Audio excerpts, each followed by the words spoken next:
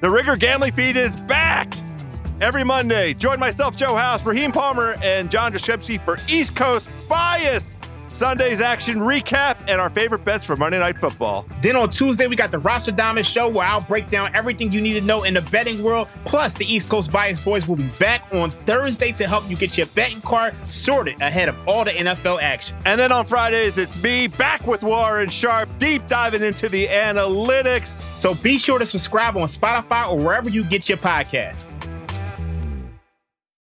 Allstate wants to remind fans that mayhem is everywhere. Like when your fantasy league meets up at your house. Everything's great until the hot plate gets too hot for the tablecloth. Now your kitchen's up in smoke. And if you don't have the right home insurance coverage, the cost to fix this is anything but a fantasy. So switch to Allstate, save money, and get protected from mayhem like this. Not available in every state based on coverage selected, subject to terms, conditions, and availability. Savings vary.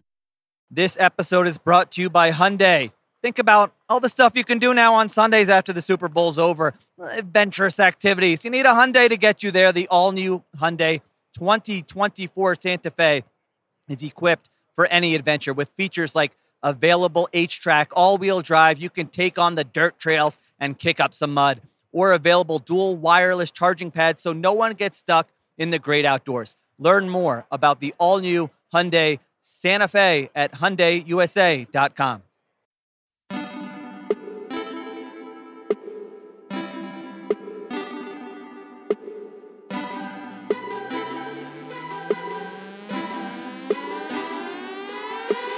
Welcome to the Ringer Fantasy Football Show. My name is Danny Heifetz, and I'm joined by Danny Kelly. And that's it. Craig Horlbeck is not here because, I don't know, he spent too much with DK, or he was drunk after George Pickens had a game-winning touchdown, or he's been kidnapped by the Brock Purdy cult. I don't know what's going on. Craig's not here. It's just DK and I.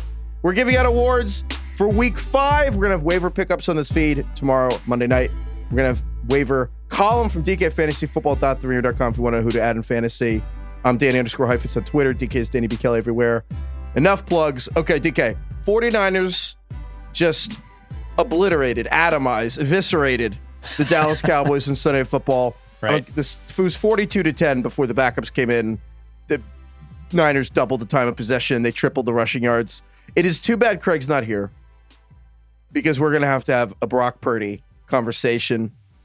It took not even, I was going to say one episode without Craig. It's been like 90 seconds without Craig. I've changed my mind on Brock Purdy. I think Brock Purdy's good. You're Purdy pilled? You're in? No, he's good. So I agree. I watching him, he was extremely impressive tonight. I do think obviously the context is he has an incredible support system around him, but I'm like beginning to care less and less. He's just very good at what he does. He's very good at running this offense, and we have to give him credit. I'm sorry. I should have given him more credit earlier or whatever. Like, you know, he was very, very impressive tonight. Just like, and he was dropping some dimes too. It wasn't just him, you know, like handing off or making these easy passes. Like he was making some nice touch throws, throwing over the middle of the field, playing with anticipation and poise. And he obviously has the love of all his teammates. So yeah, fine. He's getting better. He's Brock getting Purdy's better good. this season. He's good. Yeah. He's improving. Yeah. I don't know. Like, honestly, you know, I think in Bill Barnwell had a good article about this. And this is, you know, of course this is the case, but I think it is easy to get anchored to the fact he was a very late round pick. He was the last pick in the draft. It's very easy to get anchored to that. If he had been like a third round pick or a second round pick. What if it was Trey Lance? What if Trey Lance was doing exactly the stuff, like literally hadn't lost a game, all this stuff. I know. But he was the third pick in the draft. Be like, all right, yeah. So yeah, I'm all the Brock Purdy people fine. I will say though, the Niners look like a Death Star. Yeah, you won us over. This was an obliteration. I want to get to like who the competition is for this team in a second, but when I was watching the early slate today, Giants Dolphins, I had the YouTube, the multi-view. The Giants Dolphins game was top left, and then I had like the Steelers Ravens game top right, and I just remember being so struck by how the Dolphins, all the plays looked easy, and the Steelers, all the plays looked hard. Even the Steelers plays that do work look hard, and like right. I just the Dolphins and the Niners tonight. Except the difference is the Dolphins are playing the Giants, the Niners are playing the Cowboys, and everything looks easy. And the defining sequence to me was. They were already up like 21-7 or whatever, and Purdy throws like to Brandon Ayuk wide open for 40-yard pass. And honestly, it could have been a touchdown. He got shoestring tackled, and there's holding, and the play comes back, and now it's like 3rd and 13, And literally the next play, third down again, Purdy just hits Debo wide open for 42 yards. They just did it again. They score 3 plays later. I'm like, this team is unstoppable. I was tilting my face off of that moment too, because I have Ayuk and I was going up against Debo in one league. So yeah, that was a triggering moment for me. But yes, it's a great point. It is something that I know I've mentioned this in the past before, but it's like I just find it so fascinating about football where for some teams and some games, everything just looks so incredibly hard. Like you can't barely complete a pass. Like sometimes there are games, and we've seen in the past with like Zach Wilson, where like truly he can barely complete a pass on an NFL field. And then you get teams like the Dolphins, you get teams like the 49ers. And of course, they come from the same schematic play calling, tree, which is, something that really matters here. And maybe this is just going to take over the NFL.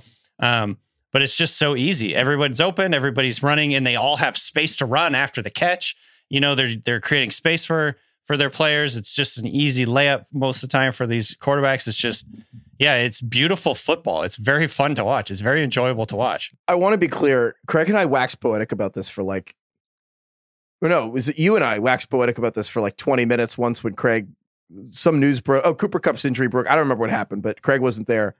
But we were talking about how part of it is a lot of scheme, right? There is a tremendous amount of scheme to what Shanahan, McDaniels do, but it's not an accident that the two teams we're talking about here that have these offenses that, again, just look easy.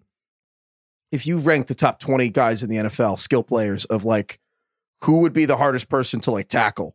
The Dolphins have 5 of them and the Niners have 5 of them. And it's like, it's not an accident that they're like, well, we need, these are the people we need. And and then there's the Niners defense, which Dallas's first 4 drives gained 4 yards, no first downs and a fumble. So Dallas went 3 and out for 1 yard, 3 and out for 1 yard, fumble, 3 and out for 2 yards. You tweeted it. The 49ers have a top 2 offense in the NFL, and their defense is better than their offense. Like, what do we do? What do you do against this team? That's incredible. It's not even controversial. I think the Niners are clearly the best team in the NFL. They're clearly the Super Bowl favorite after tonight. And I think the question I have for you is, who's the competition for this team? The Cowboys, as good as the Cowboys have been, they kick the crap out of bad teams. The Cowboys are not on the level. The Chiefs didn't look that great today. Travis Kelce's banged up again. I know that I've jinxed him into submission because now he's got again. Yeah. 2 knee injuries in the first 5 weeks. I know he came back and scored a touchdown, but it's not good that Travis Kelce. No, this was a foot. A foot, whatever. Well, I don't know what they shot him up with, some like horse tranquilizer or whatever the hell. But the offense doesn't look smooth yet in Kansas City. The Bills are dropping like flies. Like the Bills lost to the Jaguars in London. The offense is asleep. And that they keep losing defenders. The Bills came into this game without Tre'Davious White tore his Achilles. Their other starting quarterback was hurt. Their other defensive end was hurt. And then they ended up losing this game, their best pass coverage linebacker. Like the Dolphins are down half their defense. That's just not what Super Bowl teams do. So I don't know. It's like, who are the teams that are even like could give the Niners a run? Was it just Miami and Philadelphia? I mean, yeah, because I think what I was thinking while you were talking is basically styles make fights, and I could see the Eagles, the way that they play, the toughness and physicality they have in the front line and all that stuff. Like they could be the type of team that can go quote unquote punch for punch with the 49ers.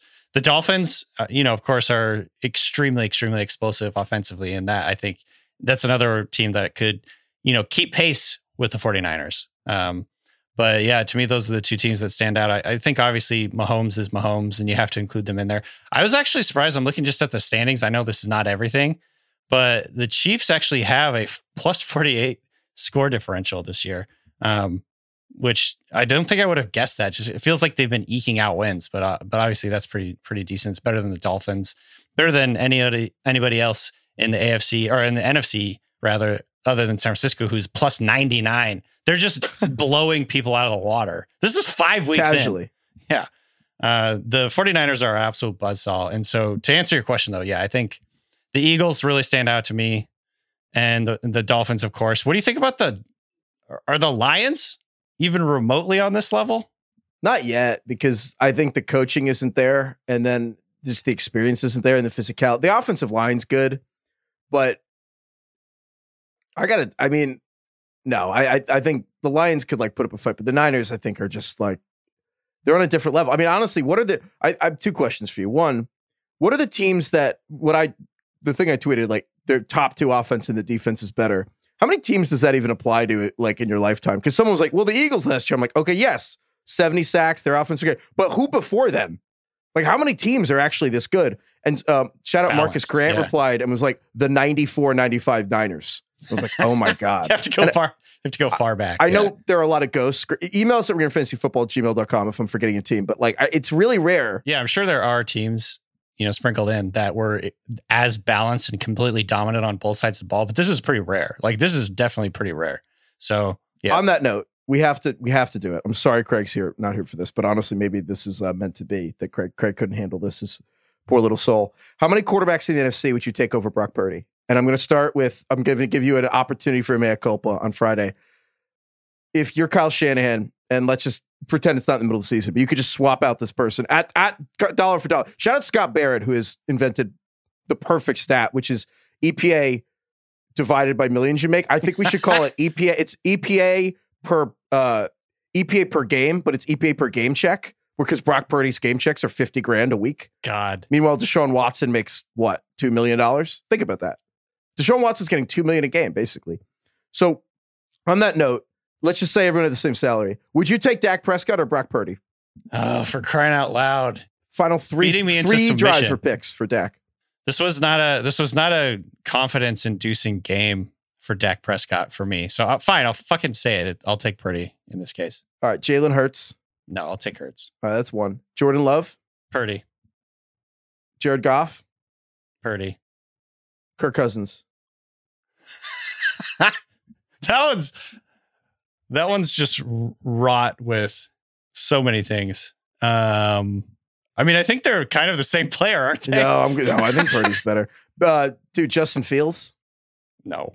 I'm going to skip the entire NFC South. We're not doing Ritter, Bryce Young, Derek Carr, or Baker. Not doing Carr. I mean, it's really just Stafford. I would take Stafford. Geno. I'd take Geno. I would take Geno. And then Daniel, I would go Purdy. So what about like Kyler? Did we count Kyler? Well, he's hurt. Yeah, he's hurt. It's weird. I mean, if we want to count healthy Kyler, honestly, I don't know if I would take healthy Kyler. I would. You don't like Kyler as much as I do. I don't. I think the point being, we're saying Brock Purdy's the top 5 quarterback in the NFC. The point of the conversation is we're Purdy pilled. We give up. We like Purdy now. He's good. He was very, very impressive in this game. I'm still kind of waiting for like the other shoe to drop, but it's just not dropping. So fuck it. We should just enjoy it. You know what I mean? What I really would say is Niners fans, be careful what you wish for, because now that we're on the Brock Purdy, he's going to totally suck now that everyone's going to be in on him. Joking with the text chain, like imagine how good the Patriots dynasty had been if Purdy had been the quarterback for them the whole time. You know, they wouldn't have lost nearly as many Super Bowls. They wouldn't have had to cheat. They would have beaten the Giants. They would have gone undefeated. They would have, they certainly would have lost the second time. The whole taking Purdy over Brady thing doesn't sound so wild anymore, I do think he's kind of, we'll talk about it another time. I've just been beaten into submission. I feel I've given up. I'm not resisting anymore. Literally the beating continued until morale improved. That's literally what happened. Truly. Yeah. All right. Flip side here. We got to we're just doing like a rock bottom check-in. There are a lot of teams racing to rock bottom for the season, rock bottom in their own team history. And like, we just got to check in on like how rock bottom teams are drilling right now, because there are multiple teams contending for like absolute worst vibes of the year. DK, just start us off here. Start with the Patriots, who are getting near the bottom of the Mariana Trench here. The thing that came to mind when I was watching the Patriots was we got no food, we got no jobs, our pets are falling off.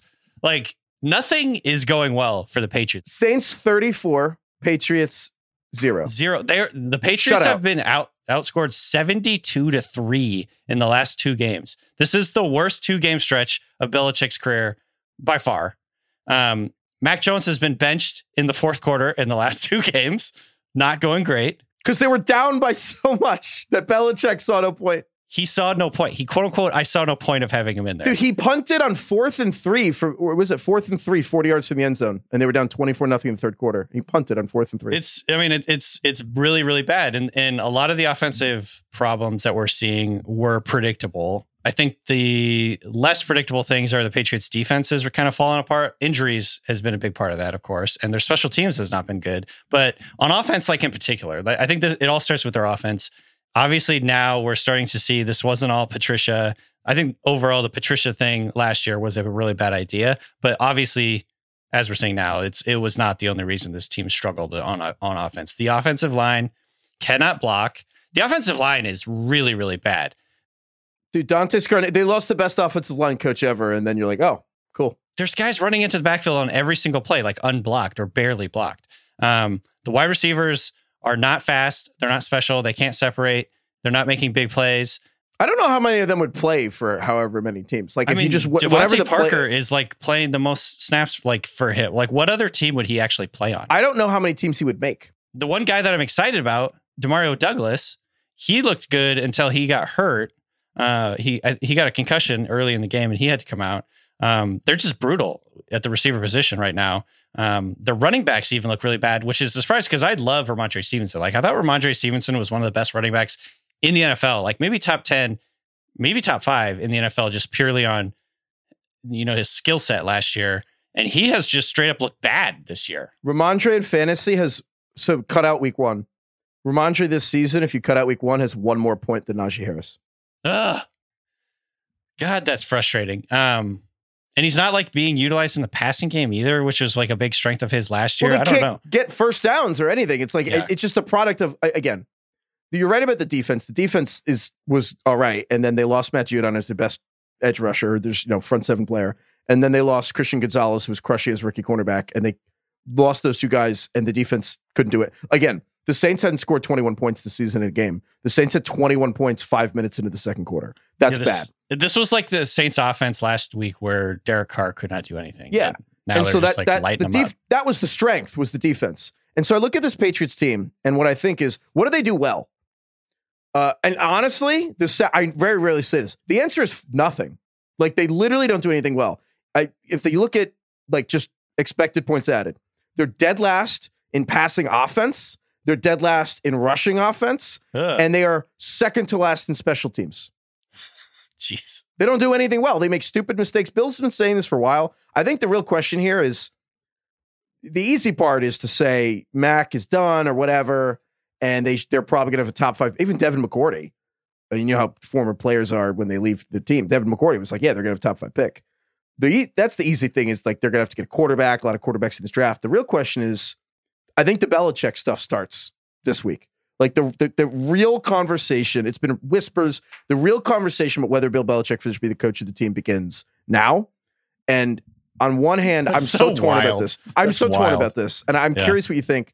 I genuinely don't know how I feel. And I am the ultimate kombucha girl where I'm like, and I go back and forth between like, he's literally had the greatest stretch of football ever for 20 years in his salary cap era, which is unheard of and will probably never be done again.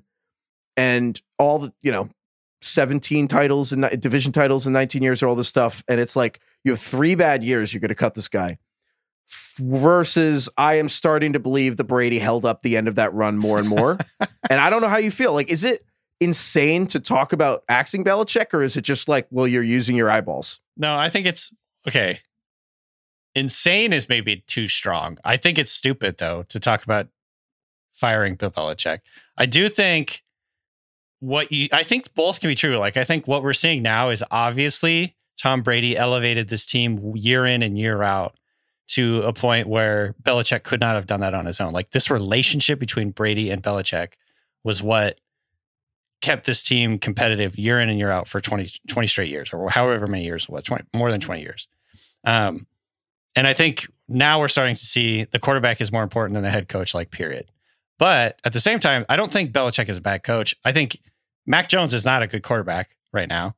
And that is the root of all these problems. That is the root of all the problems, certainly on offense. And so, I don't know, to me, like, cutting bait on Belichick now would be ridiculous, because he's just going to get hired by some other team and then like make the Patriots absolutely like regret it almost immediately. Well, so that's the question is, like, I don't know how to say this other than what's going on. And the simplest way I always think of it is, I feel like Belichick, the coach, is still unparalleled. And I feel like it's a joke, but I do think Belichick, the organizational mastermind, is probably too old to be training other people.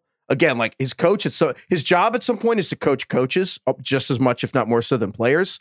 And the linebackers coach is his son, and the safeties coach is his son, and like I'm just saying, like they only have, and Joe Judge is like assistant head coach, but he's on defense, and he was a receivers coach before. None of this really makes sense. It's just people he likes working with. That's the thing. It's like, it just does seem like he's a little tired of teaching people how to work for him. And so that, to me, as much as anything, is like he had a 20-year pipeline of assistants coming up. I mean, remember all those people that made famous for the first dynasty of like Romeo Crennel and Charlie Weiss? Like, those people were 20 years ago getting head coaching jobs. And so he had a 20-year pipeline. He's just tired of teaching people shit. And that, to me, feels like the problem is it's like, it's not even him as much as his mid-level people, his sons, mid-level people can't teach the underneath people, and he has no talent pipeline anymore. He said 20 years of brain drain. Yeah. Well, not 20 years, but like 15 years. No, 20's accurate. I mean, Romeo Crennel was a head coach or not in 2003, wasn't he? I don't know. Yeah, it's like, it's hard. I mean, again, we talked about this, I think, on replacing the last 20 years of institutional memory over and over. Because really what happened was the Brian Flores Dolphins. That's honestly what killed the thing, is Brian Flores left, and there was a huge I mean, obviously there was a lawsuit and everything, but Belichick and Flores initially was a huge issue because Flores took way more staff than like any Belichick person had ever taken leaving. It was a huge rift, and Belichick talked to Saban about it, but I agree. They have to keep him. I mean, if they fire him, give me a break. Someone's going to immediately hire him, and then he's going to do great. It's weird because it's funny to watch like the Cowboys and the Patriots. I can only imagine what Bill's show is like right now, but it's funny to watch the Patriots fans deal with mortality. It really is like a great empire. Right. It's like, they say like Macedonians for like, thousands of years after Alexander the Great, just were like, well, we're the center of the universe. And it's like every empire is like that. Like every empire, once you are like Greeks, it's like America, like everybody, once you conquer the world, you still always feel that way. It's like Patriots fans are just now dealing with reality. It's like what it feels like for a normal franchise to have ebbs and flows of success and not. And it's based on the quarterback, by the way. Yeah. I mean, I don't know. I don't think they should fire him, but the Patriots are, what do the kids say? Down bad, down atrocious right now. Speaking of which, not good. While we're on rock bottom checking here, I think the Giants they're not in the Mariana Trench. I think the Giants are more like an abandoned mine. You know what I mean? Something like that. I don't know. Treacherous down there. Yeah. Dolphins won 31, Giants at 16. But that almost doesn't really tell the story because they the had Giants 16 because they got like 3 turnovers on defense. They had a pick 6. Right. And then the 2 field goal drives went like a combined like 20 yards. So like it didn't really like score 16. There's no point in time where this game felt close. No, it felt close only on the premise the Dolphins would keep making more mistakes. But Daniel Jones left the game with a neck injury, which may or may not be connected to the Giants, giving Daniel Jones taking 16 sacks over the last 2 games. May or may not be related. Unreal. So Jordan Renan, who's a great reporter at ESPN, he covers the Giants. He's been covering the Giants for a decade, so since 2013, which, I mean, Giants won the Super Bowl 2011, and they've basically been like the worst team in football since then. And Jordan Renan was like, I've covered this team for 10 years. This is by far the worst offensive line I've ever seen them have. It's not close. By far. It's been like their defining quality other than quarterback for 10 years has been bad offensive lines. Josh Azudu, who's like a 5th-round guard at a UNC, couldn't win a guard job, and now is their starting left tackle. Maybe that's why Daniel Jones has a neck injury now. So maybe this is a disaster. I thought I like how the pause there at the end. This is a disaster. You sent me a text that said teams since 1991, because the Giants are the last team in the league. They've run no plays with the lead in any of their 5 games. It was them and the Jets, and the Jets won. Teams since 1991 to have 0 plays while leading the game through 5 weeks. The 2002 Bengals, who won 2 games. The 2003 Bears. The 2011 Rams, who won 2 games. The 2019 Dolphins, who Stephen Ross, who owns the Dolphins, was trying to tank for a quarterback. That was the team. 2021 Lions, who won 3 games, and then this year's Giants. It's not great. From a big picture perspective, though, obviously this season is probably shot at this point. They're 1-4. How do you feel just about like the coaching and the overall direction of the franchise? Are you feeling really a lot of despair about like just where this team is, or is this just like this? They're running bad this year. It's just the offensive line sucks. They got rocked by the Dolphins, and the Dolphins are literally on the literally at the cutting edge of like a tectonic, maybe not a tectonic shift, but like a actual.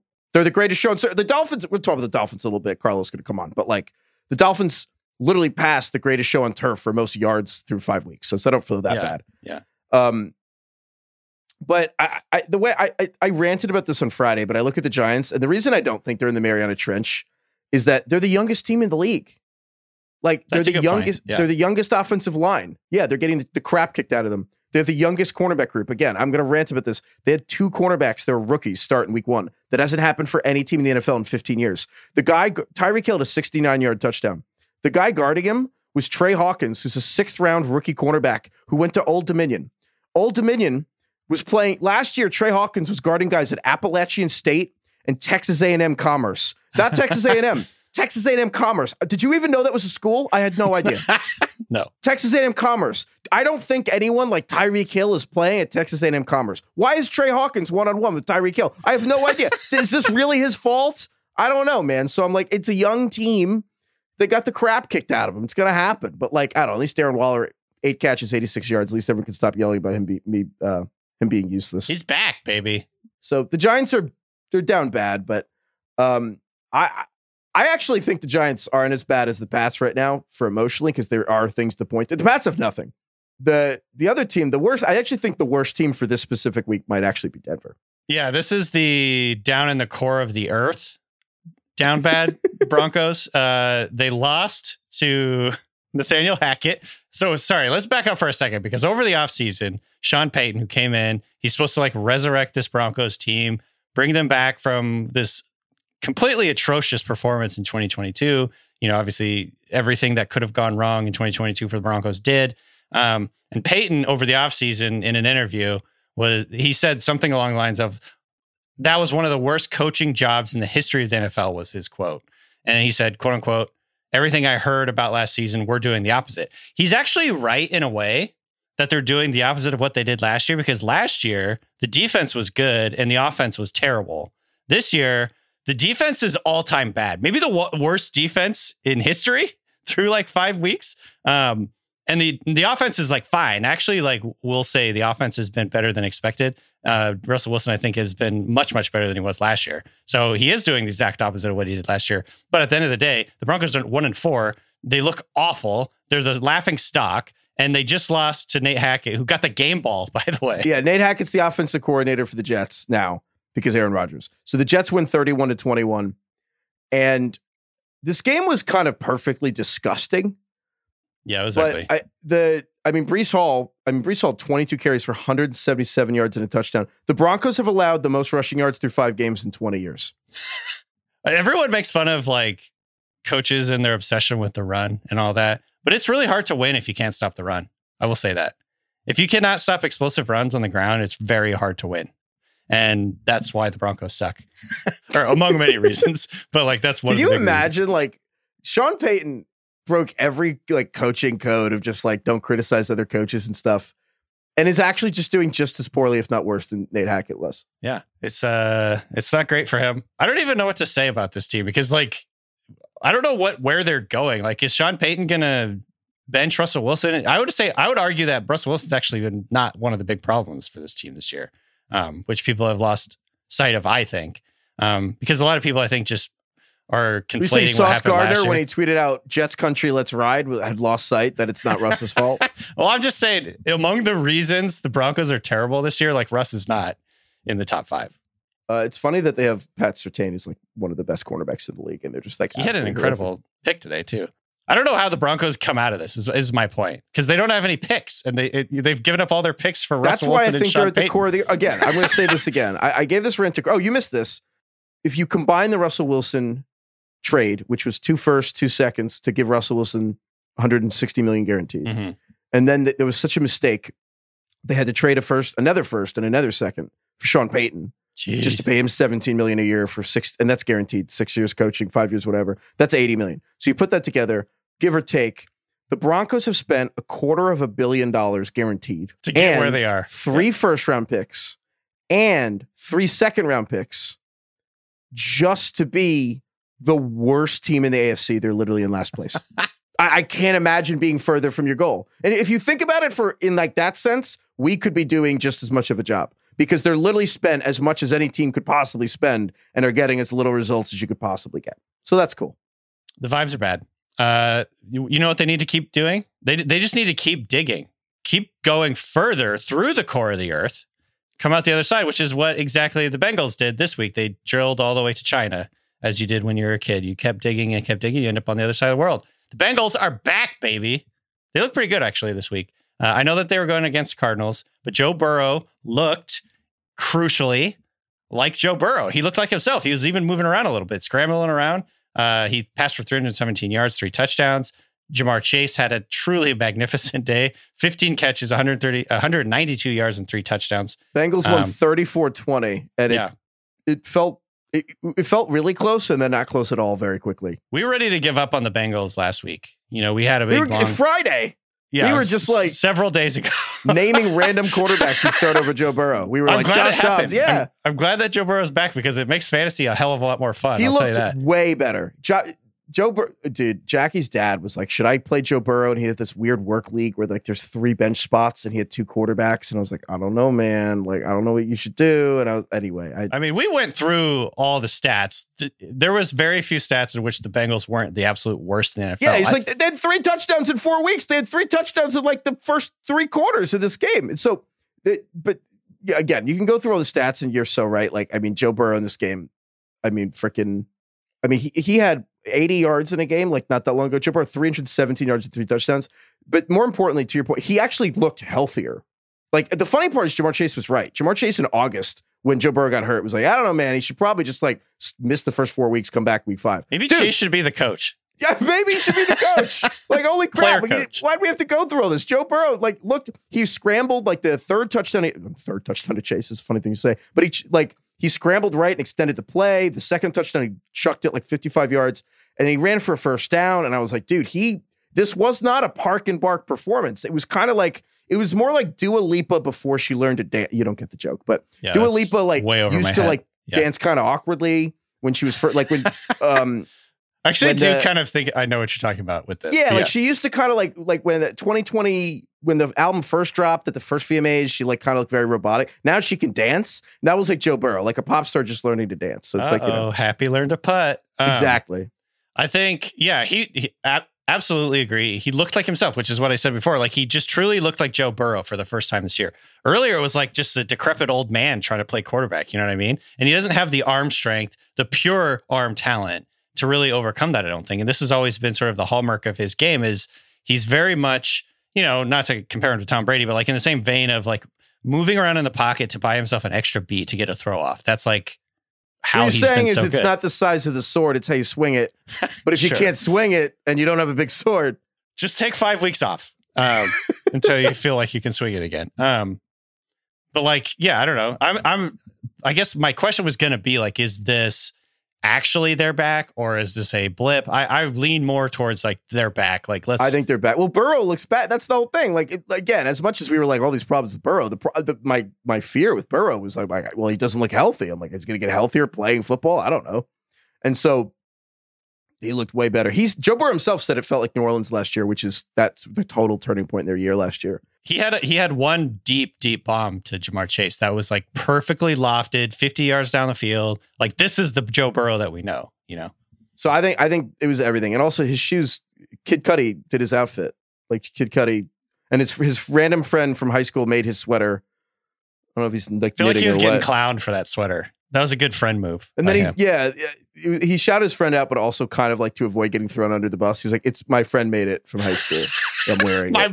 My mother-in-law gave it to me. And then it was like, yeah, exactly. He's like, Kid Cudi gave me the shoes. This reminds me of the big hats from Brian Robinson. Was it Brian Robinson last year with the huge hats and those things caught on? Sam Fortier, the Washington Post, tweeted that out. Actually sent me one of those big hats. I sent you a big hat. Anyway, that's all I got on that. Love that he's back. Bengals being good is better for the NFL.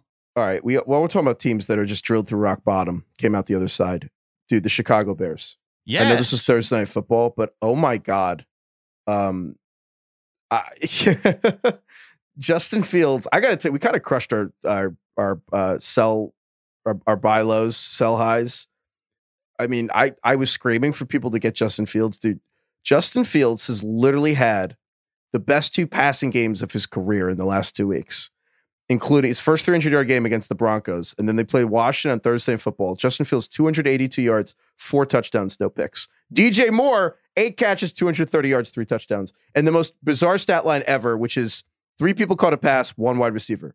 DJ Moore, 1 wide receiver caught a pass, and he got 8 for 230. I got to be honest with you. When we were giving the buy low on Justin Fields advice, it was like a strong pucker factor for me on those. Like did you think I was an idiot?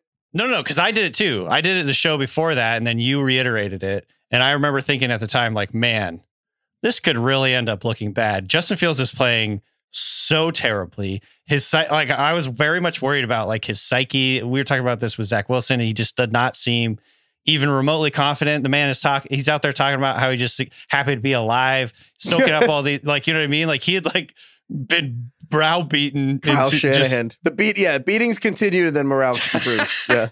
And then all of a sudden he comes out and just absolutely has 2 get right games. He looks like the Justin Fields from Ohio State, honestly. Like this is what made me so excited about him when he was coming into the NFL. In the last 2 weeks, he's thrown an NFL best 8 touchdowns. He has 617 yards passing in that time. So, you know, over 300 yards a game average, which is like unheard of for him. He's also rushed for 82 yards on 15 rushes.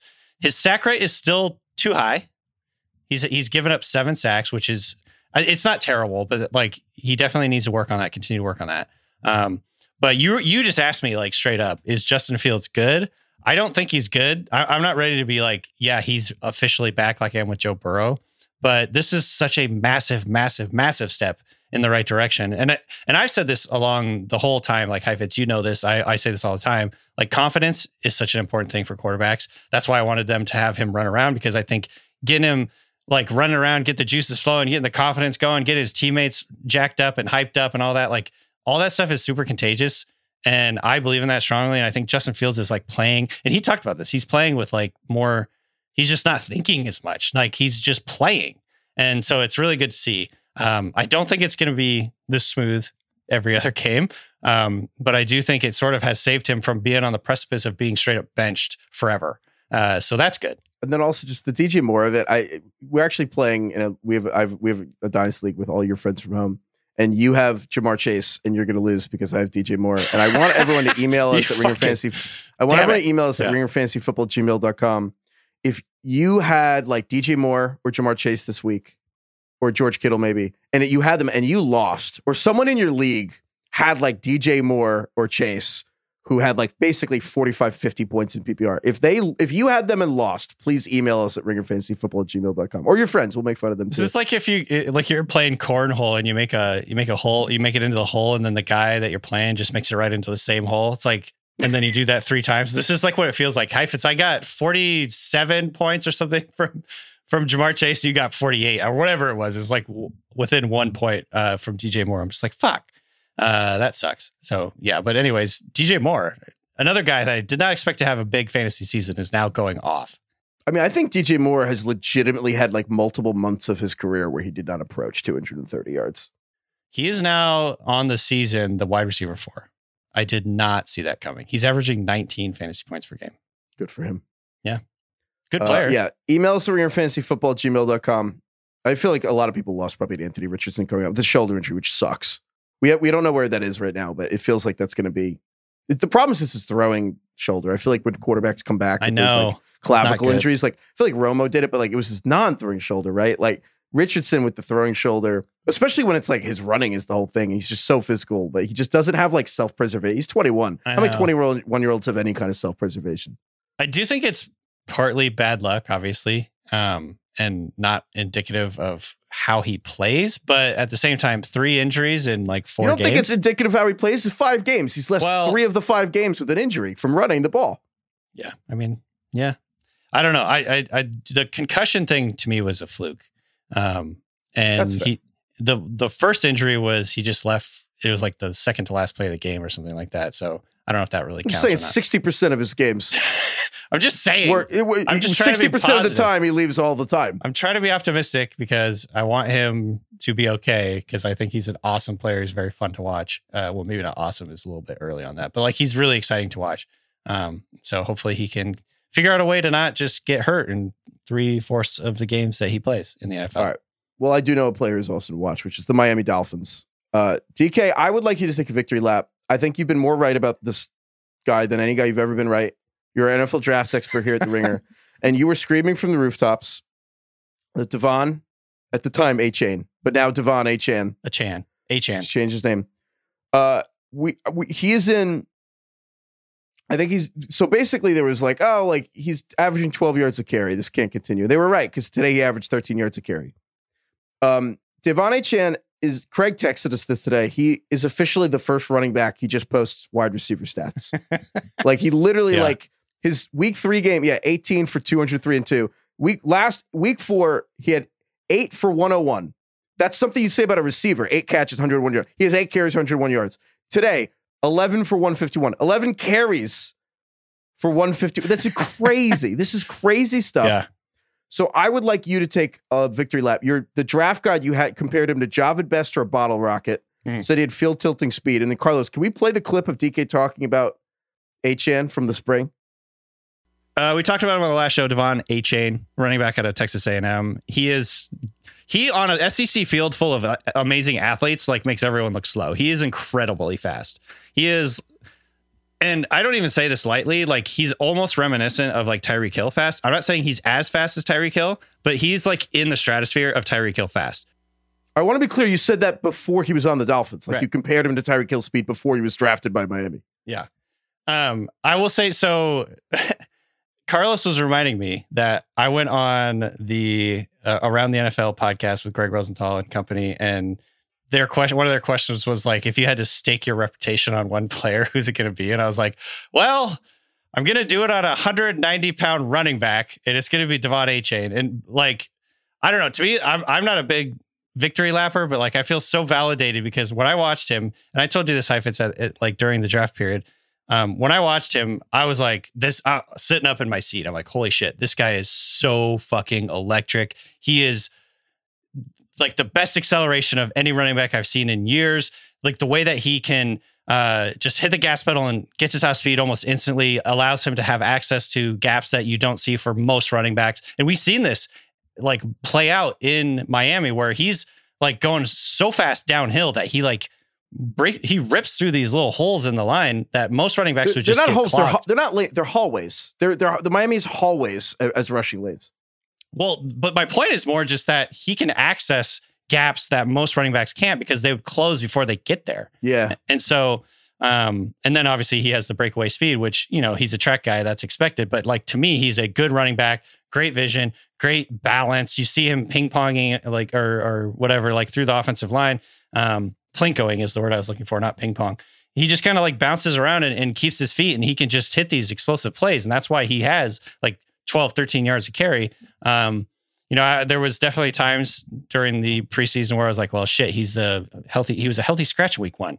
Like, what the fuck are we doing here? This is like, well, he has to learn stuff, man. I don't know. Yeah, it took him a week more, I guess. I think it mattered. No, but I think to your point, I think that you made a great point a couple weeks ago before you disappeared for 10 days that weight is no longer your fate in the NFL, where it's like all these small guys, like, you know, Lamar honestly started with like, you know, Devontae Smith, Tank Dell, and all these small people, Tutu Atwell, who's like actually maybe today. Not 170 pounds, are just Emmanuel Forbes in Washington's, you know, he's been all, well, he hasn't been great so far. Well, that's a bad example. But everyone else on offense, right?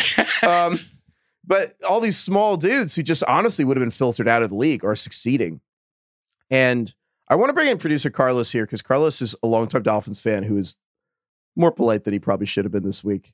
Because I was just watching this Giants-Dolphins game, and I was kind of like weirdly kind of thought the Giants could win because they kept making mistakes. But I was just blown away by two things. Everyone's probably seen the stat by now that the Dolphins now have the 7 fastest ball carrier speeds of the year, which, to be clear, it's a flawed stat because really in the past it's been flawed because what it means is here are 7 people who got to full speed in an NFL game.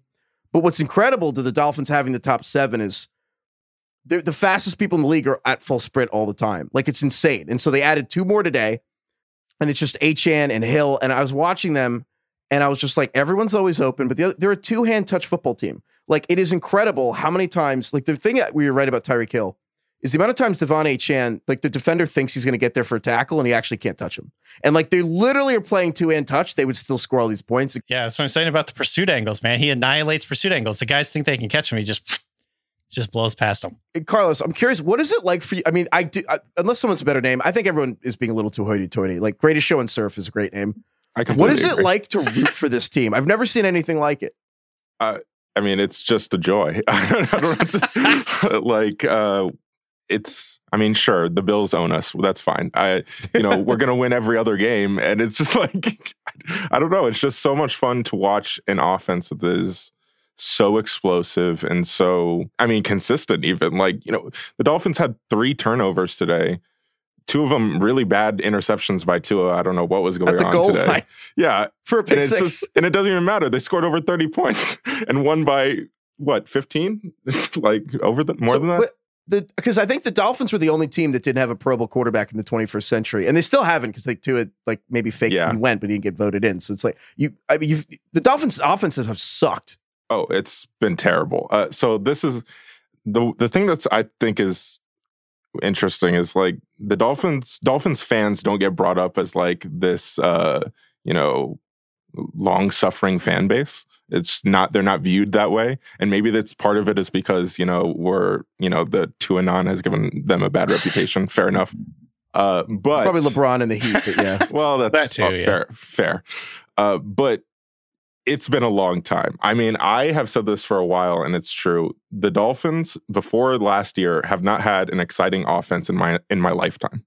Like, I'm 28 years old. Oh my, that's crazy. So that doesn't count the Wildcat offense that was fun for like 4 weeks. Sure, like if you want to, like, when the running back playing quarterback was the peak of the mountain. That's a bad mountain. I just want to like put this. I want to figure out how the best way to express this. Marino retired in 2000. That was 23 years ago, right?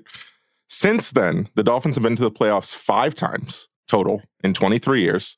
They've won 1 playoff game. That win came in like 2001. So brutal. Oh my God. It's been a long time. And then between 2000 and 2022, when Mike McDaniel got here, the Dolphins have had a top 10 offense by either points or yards 1 time. Once. In 23 years. Holy shit.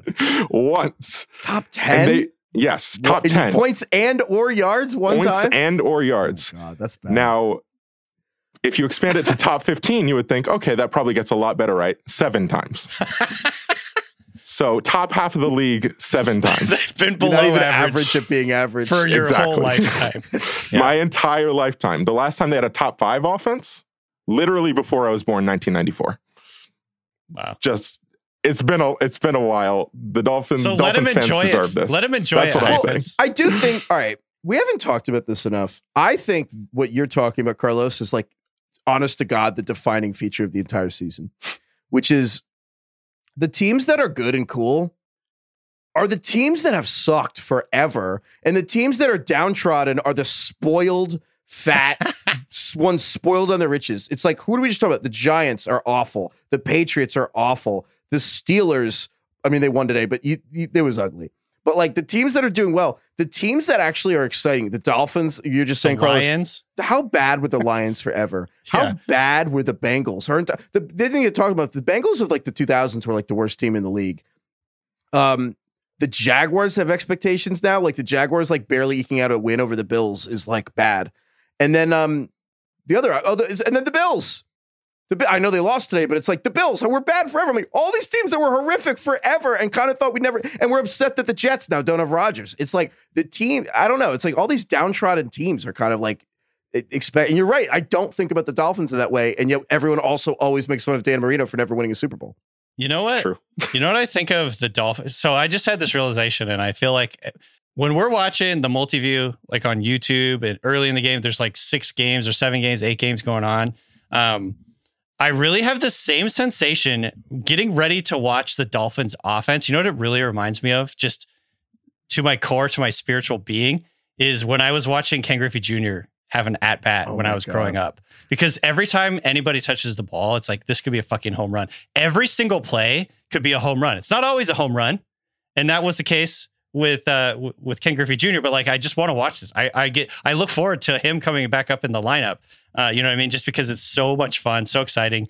They just have such a unique style, and man, yeah, I don't know. That's just like, to me, it's almost the exact same feeling. No, and it skews your expectations watching it. I actually, it was a very interesting experience watching as the opponent, knowing that you were going to lose mostly, because it skews your expectations of what a successful play is. Like when they tackled Achane or Mostert for like a 6-yard gain, I was like, great job. Nice. 2nd and 4. Fantastic. And I'm like, that's like the literal definition of a successful play. And but it felt like a victory. I think down for 6 yards. I think that was the shortest run of their day for like 3.5 quarters. You know, when you're watching a bad offense with a bad quarterback and you get like a holding call on a 1st and 10 run and you're like, oh, it's over. The drive, 100%. The drive's over. Like, we're not just punt. You might as well punt now, right? Yeah. Like with this offense, you're just sitting there like, oh, this is fine. Who cares? Totally. That brings it full circle, though, to the Niners thing. It's like that; those are the two teams I feel that, and I used to feel that way about the Chiefs, but no longer. But like the Niners get that holding, 3rd and 3, 40-yard gain. Holding, 3rd and 13. All right, here's another 40-yard gain. I'm like, there's two teams right now that can do that, and I just like they're going to be at the Super Bowl. I know. I was having the same thing, Heifetz, too, where watching that Sunday night game is like if the Cowboys held them to like 6 yards or less, I was like, ooh, that was a good play by them. Yeah. You know, it's like Micah Parsons. Wow. Oh my God. All right. Incredible. Thank you, Carlos. Anything else you want to get out here? Just because the Dolphins kicked my ass. Any other thoughts you want to? No, I mean, I feel bad watching Daniel Jones go. Like, man, that was rough. I don't know. He has your pity. That's awful. It's just not fun to watch Daniel Jones sit back there and then get like absolutely wrecked for 10 plays a game. I agree. Terrible. He just turns into a nervous Jewish mother. You're like, all right, 16 sacks. All right, well, that's the number you need for neck injury. All right, well, watch out, Sam Howell. All right. Thank you, Carlos. Thanks, Carlos.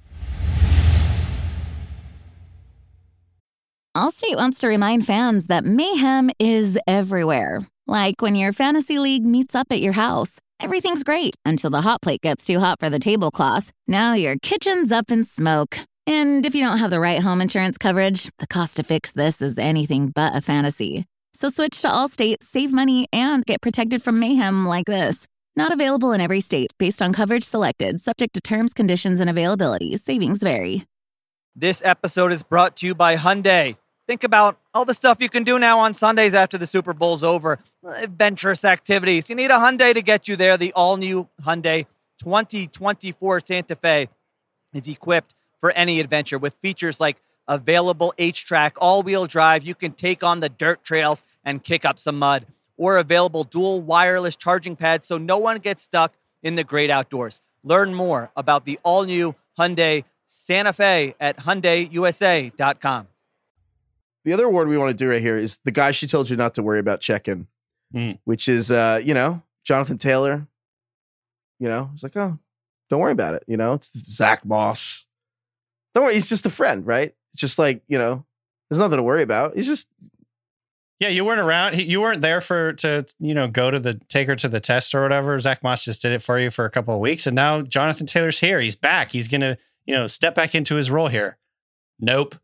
By the way, so I was definitely I started Jonathan Taylor this week. I thought it would be more of the Jonathan Taylor show than the Zach Moss show. I didn't necessarily mean Taylor or believe that Taylor was going to completely take over, but man, Zach Moss just dominated. Skipping the prologues, Jonathan Taylor signs a 3-year, $42 million contract extension last week, $27 million guaranteed. Comes back and like morons, we didn't gloss over it. We talked about it for 5 minutes, but we were like, so this guy's in practice with his team for 290 days, new coach, new quarterback, and has 3 days to practice with them. How much is he really going to play? And somehow Josh Dobbs convinced us that does practice even matter? Anyway, Zach Moss had, again, one of the best games of his career. Zach Moss has basically had the 4 best games of his career. Yards. Yeah. Zach Moss has basically had 4 of the best 5 games of his career in the last 4 weeks. And what did Zach Moss finish with? Zach Moss, the number 2 running back of the day behind Travis Etienne, 23 carries for 165 yards and 2 touchdowns, including one really long run. So that was incredible. And honestly, we probably should have seen it coming.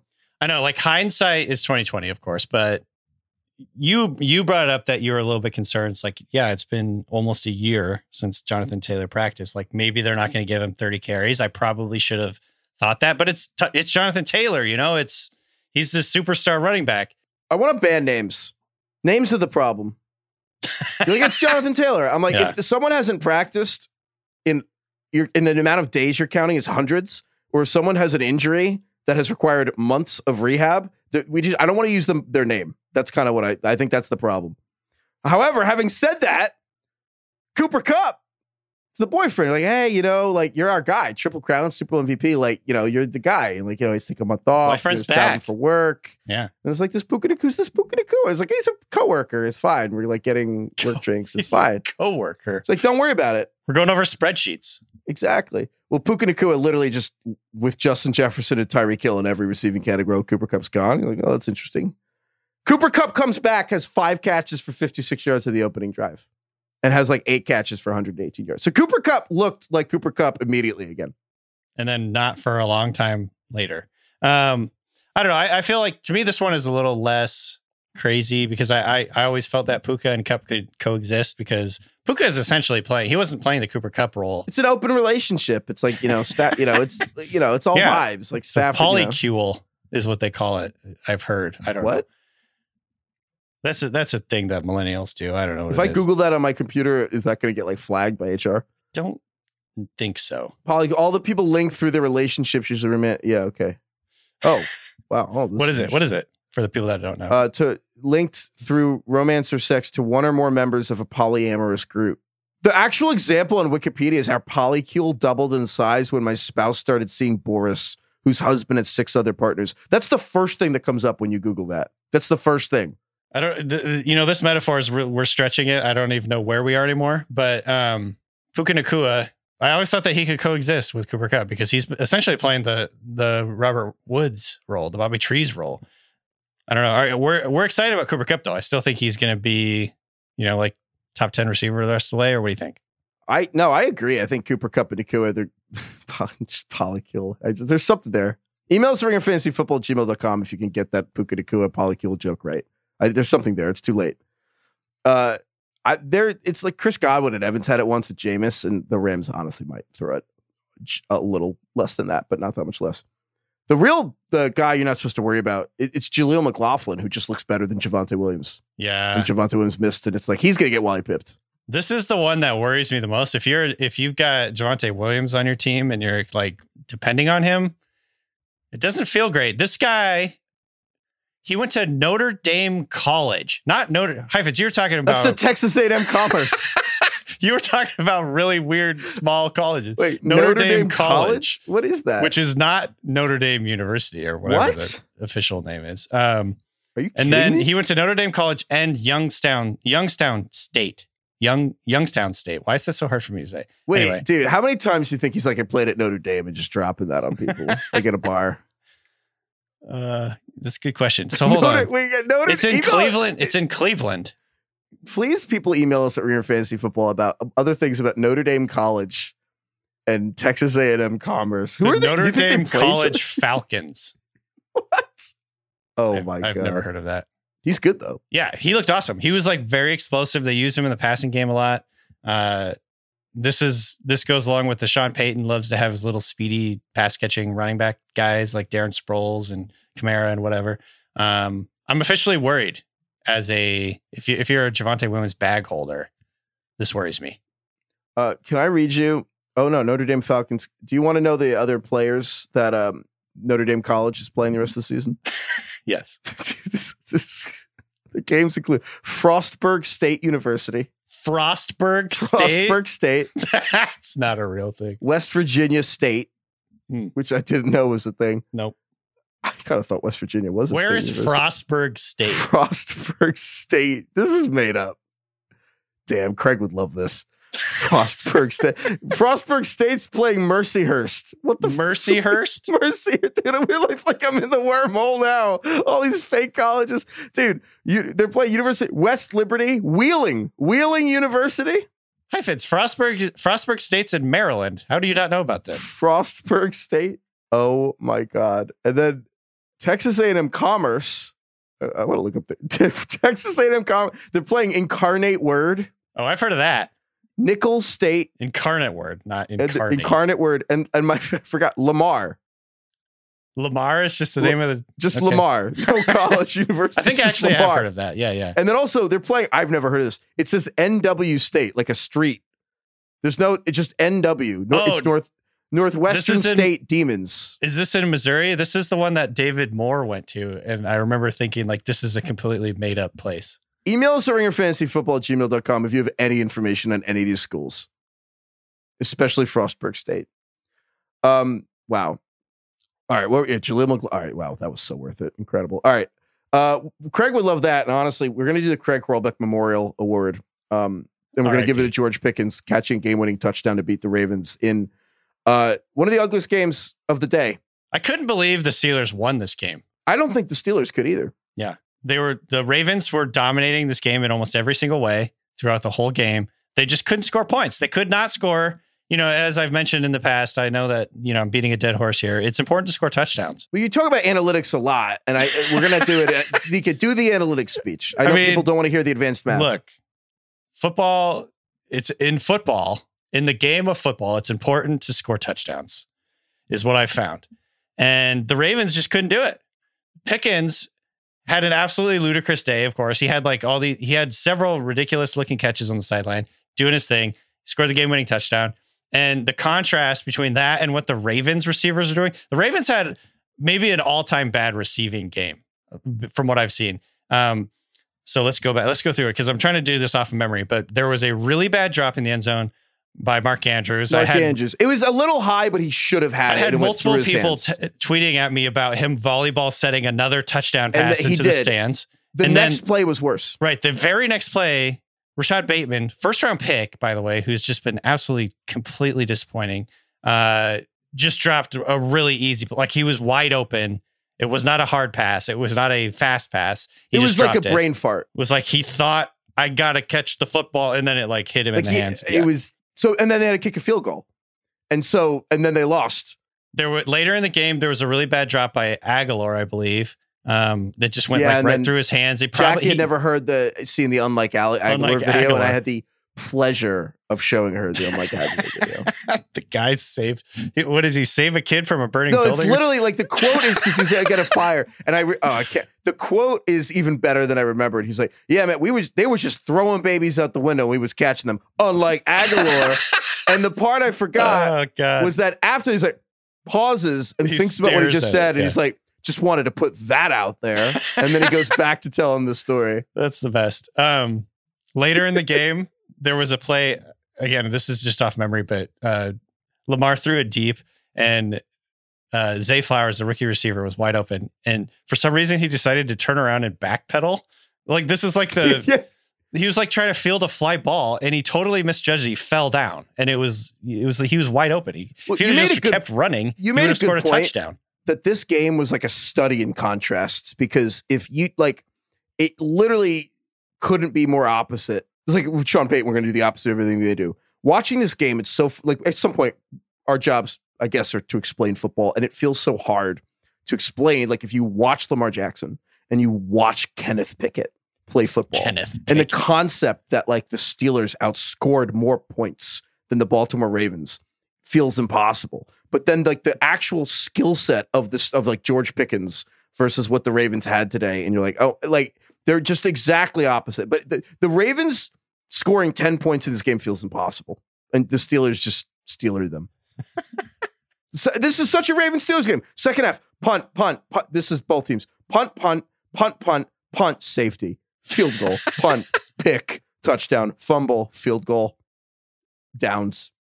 Yeah. I mean, Lamar, Lamar kind of blew it at the end there with he got sacked, he fumbled it, and they picked it up or whatever. But yeah, I mean, I feel like for the vast majority of the game, it was like, dude, he was giving them a chance to win. They should have scored way more points. And the receivers just freaking couldn't catch a football.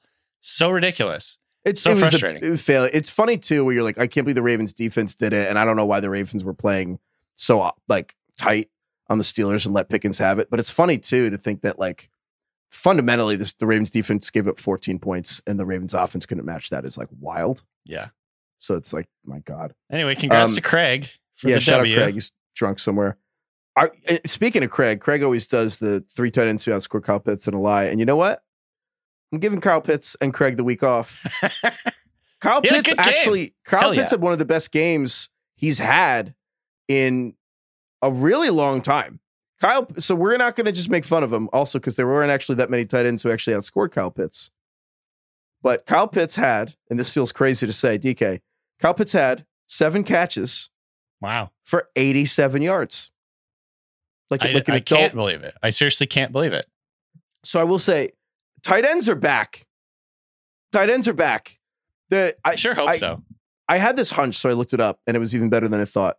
If you look at just tight ends who scored 16 half PPR fantasy points in a game this season, just 16 points in a week. In any week. Okay.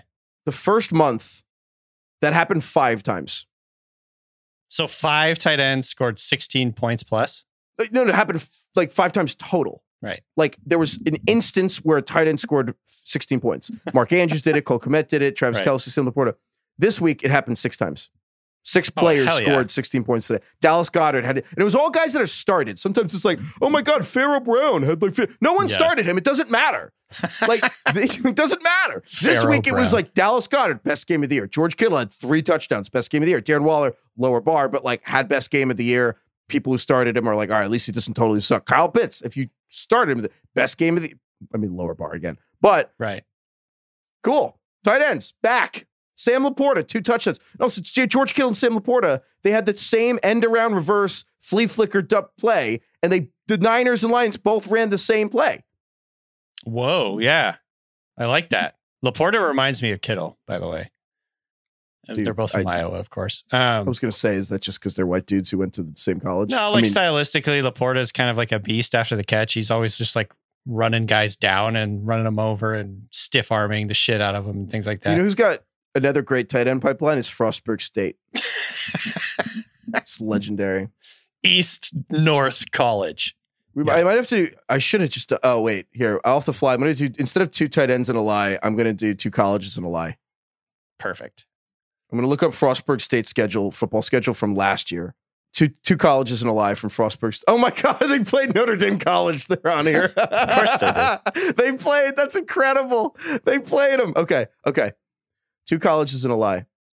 American International. National University. Alderson Broadus. There's no way that you could have made up Alderson Broadus. Oh, no, that was real. They won 58-7. National University's fake. Yeah, that's what I was going to say. What was the other one? American National? American International. Okay. Frostburg, baby. Frostburg State. All the Frostburg State alums out there are pissed. Yeah, they are. Burn book time. We burned Drake London in week 1. We burned Kyle Pitts in week 2. Najee Harris week 3. Ironically, Dallas Goedert week 4. Now the best game of the season week 5. Do you have someone? I have someone for the burn book. I can't remember if we've talked about this guy or not before, but Dameon Pierce has been very frustrating. I'm not quite ready to burn him because I think he's good. And I think the Texans offense is pretty good. So he's probably going to have some big weeks, but man, he's been frustrating. I think it's Ramondre. I think it's got to be Ramondre. Yeah, God. Ramondre, again, since week 1 has like 27 fantasy points in 4 games. Like he was like one of your first 3 or 4 picks. Ramondre's he's one of the more like emotionally frustrating players for me this year. 8 carries for 24 yards. Are you supposed to play him in his next game? He was I feel like we're going to find out after the year's over that he had like a really bad knee injury that he was just nursing the entire year or something like that. Because he doesn't look like the same guy to me. I don't know what's going on. Obviously, the offensive line issues last year suck, but he does not look like a very dynamic, elusive, tackle-breaking guy that we saw last year. I was very much, looking forward to what he could do this year, and he's just been really bad. So, unlike the rest of the Patriots who are firing on all cylinders, right? All right, Ramondre Stevenson, you're in the burn book. All right, that's all we got. Thank you, DK. Thank you, Carlos, for producing this episode. Thank you, Craig, for being here in spirit. Thank you to everyone at Frostburg State and Notre Dame College who we have insulted. Please email us at ringerfantasyfootball@gmail.com. Want trivia questions? Honestly, email us trivia questions about freaking Frostburg State and Notre Dame College, please. Trivia questions for trivia tomorrow. Make sure they enter a number. Email us about anything related to Frostburg State. I'll take it all. Thank you, Lord. Thank you, Positive K. I don't know what that is. That's probably going to be before your time. You ever heard the song "I Got a Man"? I think so. You think so? It's the song. I feel like maybe I've mentioned this one before. It's like the rapper does both his voice and the woman's voice, and she's like, "I got a man. What's your man got to do with me?" You know that one? Yes. Great song. I don't know a lot more of his work other than that, but great song. Did you look that up for this, or did you know off the top of your head that was Positive K? No, I knew that was Positive K. It's impressive. Yeah. He's got a great hat at this picture. Everybody Googled him. A great hat. Yeah. Yeah, I can't say I'm like a huge fan because like I just don't know his work, but that is a good song. You know, oh wait. Yeah. He's from the Bronx. Went to Notre Dame College. Frostburg State. Great music program. Goodbye, everyone.